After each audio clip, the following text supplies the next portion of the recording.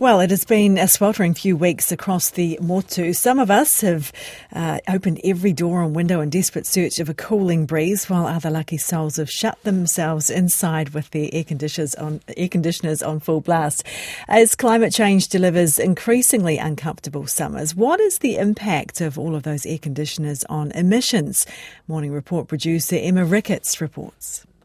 It's common knowledge that New Zealand homes don't cope well with the weather. It could be a hot afternoon in summer or a frosty morning in winter, and thousands of Kiwi homes will be a similar temperature inside to outside. Nigel Isaacs, a senior lecturer in architecture and building technology at Victoria University, says this is because we don't build homes that regulate what comes in. We have a tradition of designing houses for maximum glass. We like views without recognising that limitless views come with limitless problems. An insulated wall broken up by a window still allows heat or cold to pass through the glass. There have been moves to regulate temperature, but they've mostly focused on warming houses in winter.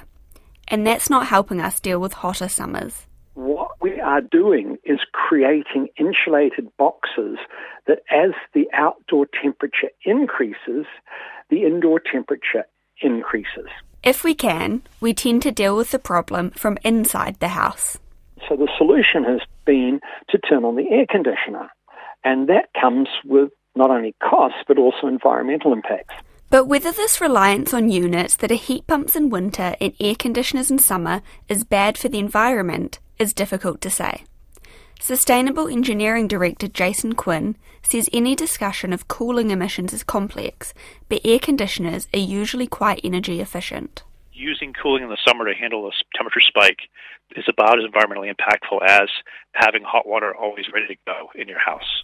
And on a net emissions basis, the heat pump option can be beneficial if it replaces older heaters in winter. If you just used resistance electric heating to heat the average house in New Zealand, it's like 300 kilograms of carbon a year. And if you use a heat pump instead, it's only 100. So you're saving 200. And the impact from cooling with that same heat pump would probably be less than 100. In New Zealand, where we fall back on fossil fuels during peak demand, buildings that retain heat in winter can help reduce the load and need for coal plants. But keeping them cool in summer may depend on a reliable electricity network. Design buildings that overheat and depend upon air conditioning, then you have resilience problems, right? So if you lose power, you can't stay comfortable anymore. At the end of the day, Nigel Isaacs says nothing can beat a holistic approach that incorporates natural solutions like external shading, adequate ventilation, and heat-storing materials. It's not simply a matter of saying glass is bad, insulation is good. They're not, they're both good. And mass, concrete, brick are good. But you've got to use them together. The New Zealand Building Code, which sets out minimum standards for design, does not promote this approach. But the Ministry for Business, Innovation and Employment has a program underway which aims to ensure building design improves to cope with the changing climate. Whether funding for this work will continue under the new government is yet to be seen. But with this week behind us, it's clear we need solutions sooner rather than later.